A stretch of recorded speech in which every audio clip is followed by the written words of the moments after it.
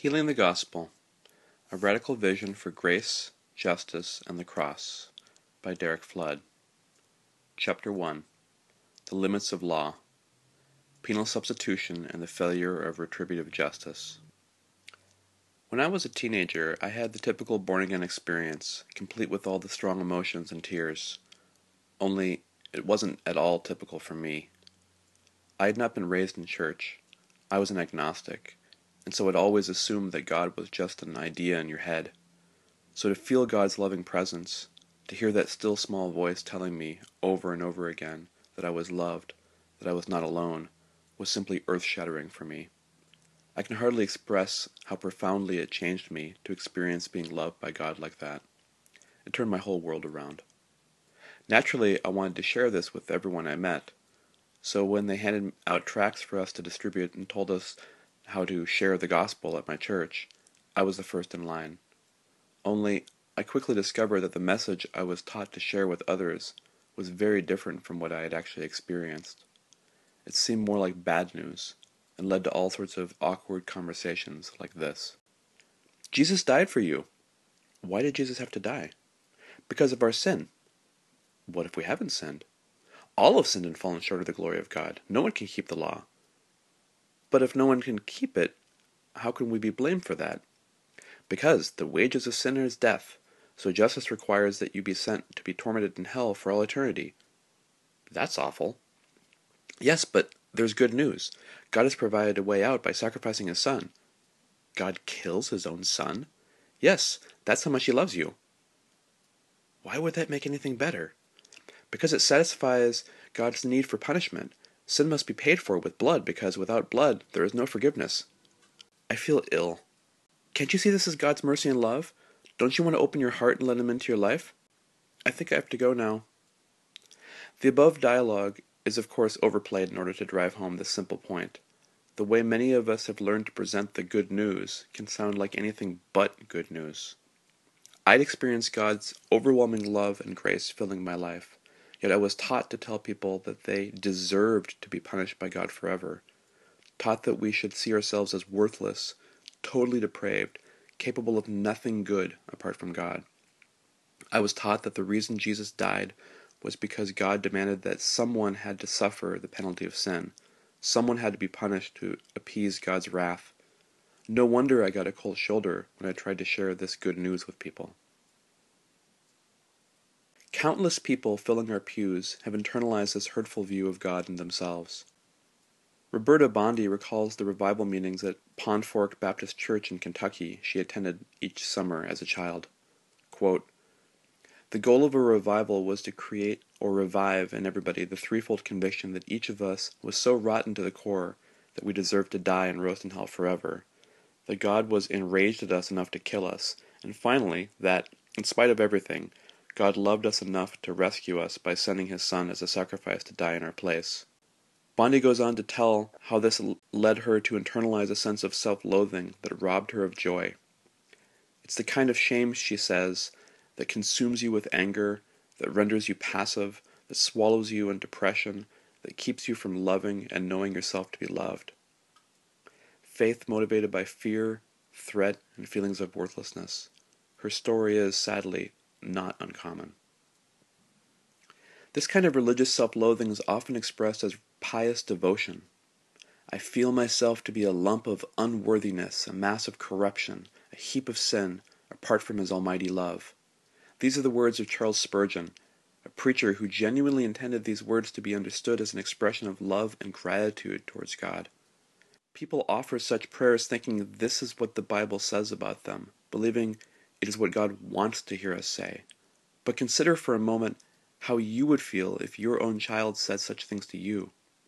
It would devastate you to hear your own son or daughter speak of themselves this way, all the more to know that this is what your child thought you wanted to hear. If we as parents would feel this way about our children, how much more would it break God's heart to hear us say such things? Isn't God the Father who runs out to meet the prodigal son? Isn't God the one who loved us even in our estranged state? How could things have gone so wrong? When did the good news become bad news? Behind all this lies an image of God as judge, who is primarily concerned with satisfaction of punitive justice. This is the image of God that plagued 16th century reformer Martin Luther, with the horrible sense that he could never be good enough. The weight of this became so pronounced that at one point he confesses bitterly, "I did not love, and in fact I hated that righteous God who punished sinners. I was angry with God.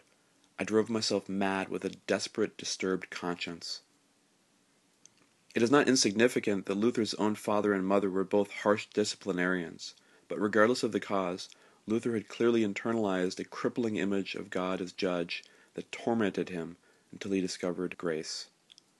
This message of grace and forgiveness has been a life-changing one for many people over the ages since Luther rediscovered it, but it has often been tragically accompanied by a message of fear and condemnation itself.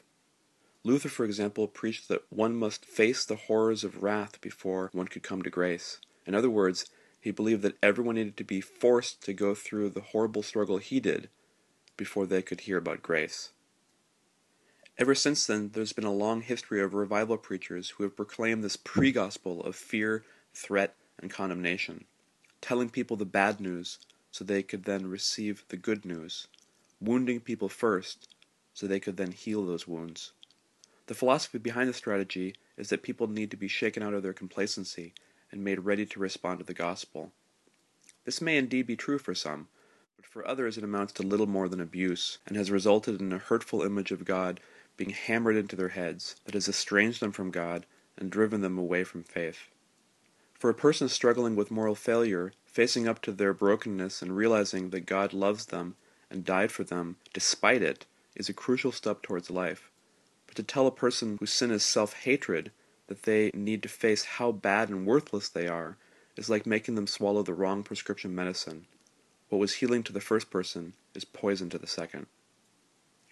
For people like Luther, Bunyan, or Wesley, all of whom have deeply shaped the character of evangelicalism, I would suggest that their true struggle was not one of guilt at all.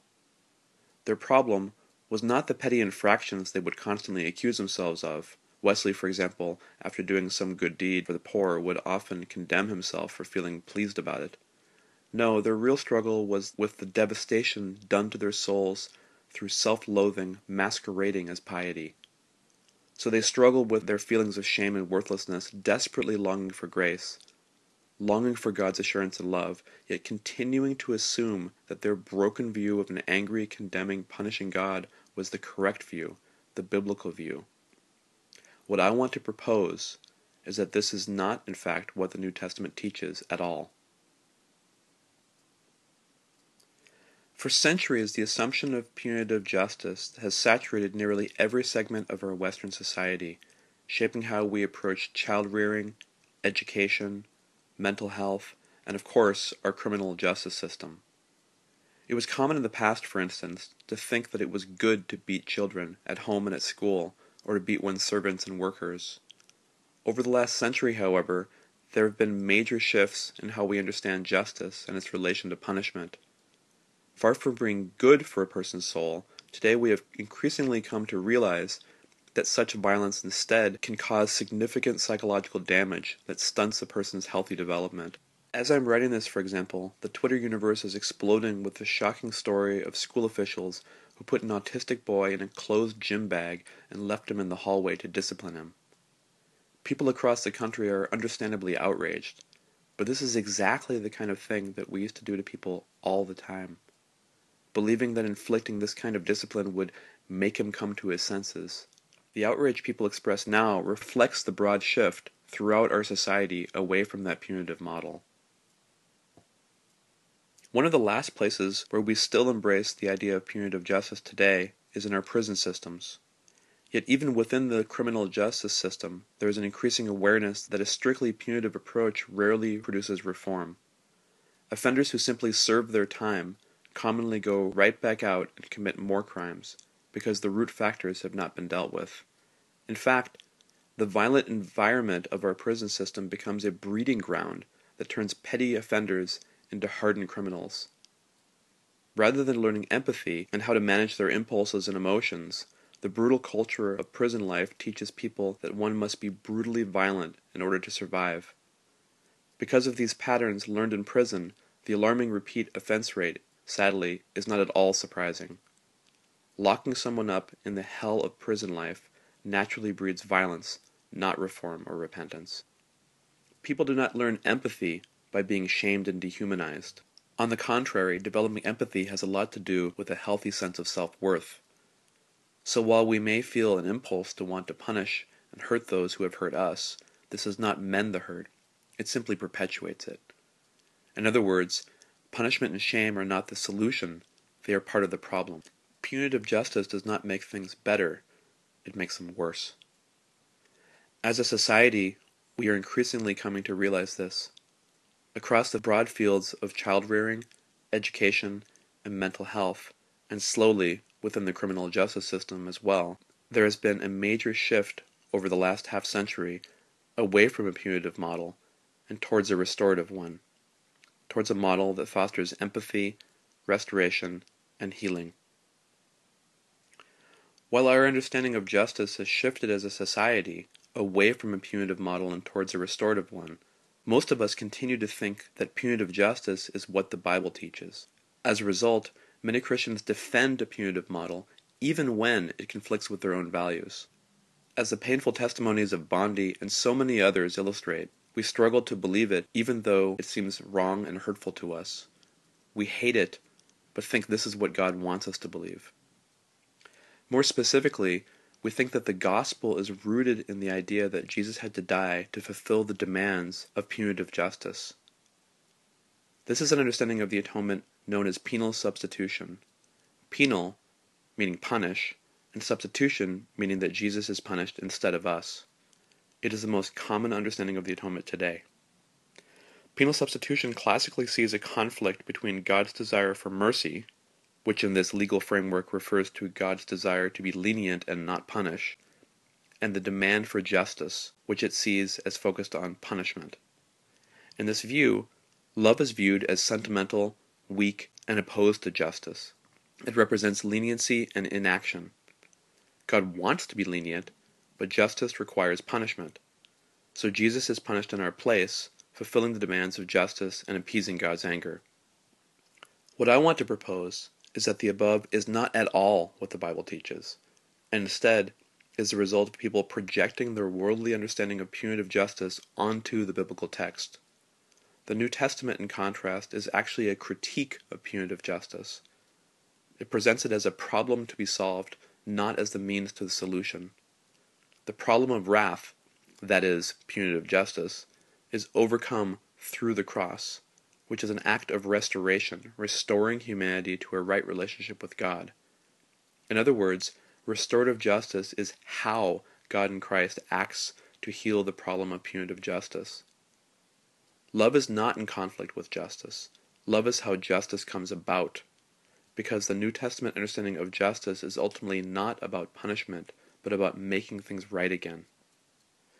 After his book-length study of biblical justice, Chris Marshall concludes, quote, "The justice of God is not primarily or normatively a retributive justice or a distributive justice, but a restorative or reconstructive justice, a saving action by God that recreates shalom and makes things right."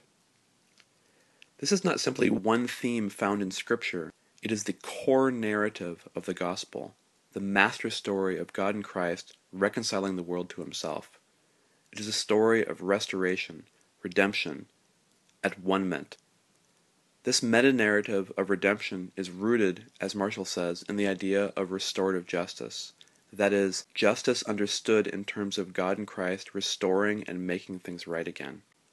Restorative justice comes through mercy because it has to do with acting to make things right. In contrast, the model of punitive justice, which penal substitution is based on, reflects an understanding of both justice and mercy that is in conflict with the vision of the New Testament. In the following chart, we can see the two contrasting models of justice side by side. In the criminal model, justice equals punishing. In the New Testament model, justice equals making things right. In the criminal model, mercy equals leniency and inaction. In the New Testament model, mercy equals the act of making things right. In the criminal model, mercy and justice are in conflict. In the New Testament model, acts of mercy are the means to justice. Biblical mercy means active compassion, not inactive leniency. It's not about closing our eyes to sin and suffering, but just the opposite. Jesus had compassion for sinners not because he was denying their sin, but precisely because he did see, and their estranged plight agonized Jesus. Because of that compassion, Jesus longed to bring them justice, to release the oppressed, to heal the afflicted, and forgive the condemned. Restorative justice likewise is rooted in compassion and reflects a desire to see things made right, to see relationships restored, to see broken lives mended, to see hurtful and hurting people come to their knees in repentance and be made new. As we have seen, punitive justice has had devastating effects on many people's lives, leading to all sorts of hurt over the centuries, beating children, torturing prisoners and heretics, etc., and producing a deeply hurtful understanding of who we are and who God is. In contrast, I have argued for adopting a restorative understanding of justice. This restorative model not only reflects a major shift in how our society as a whole has come to think, but is also the core narrative of the New Testament. However, centuries of projecting our cultural assumptions of punitive justice onto the Bible are not easy to shake off. It has become so ingrained, so indoctrinated into our religious imagination that it seems self-evident. Therefore, we will need to take a fresh look at Scripture in order to recognize this model of restorative justice at the heart of the biblical narrative. This will be the focus of the next chapter.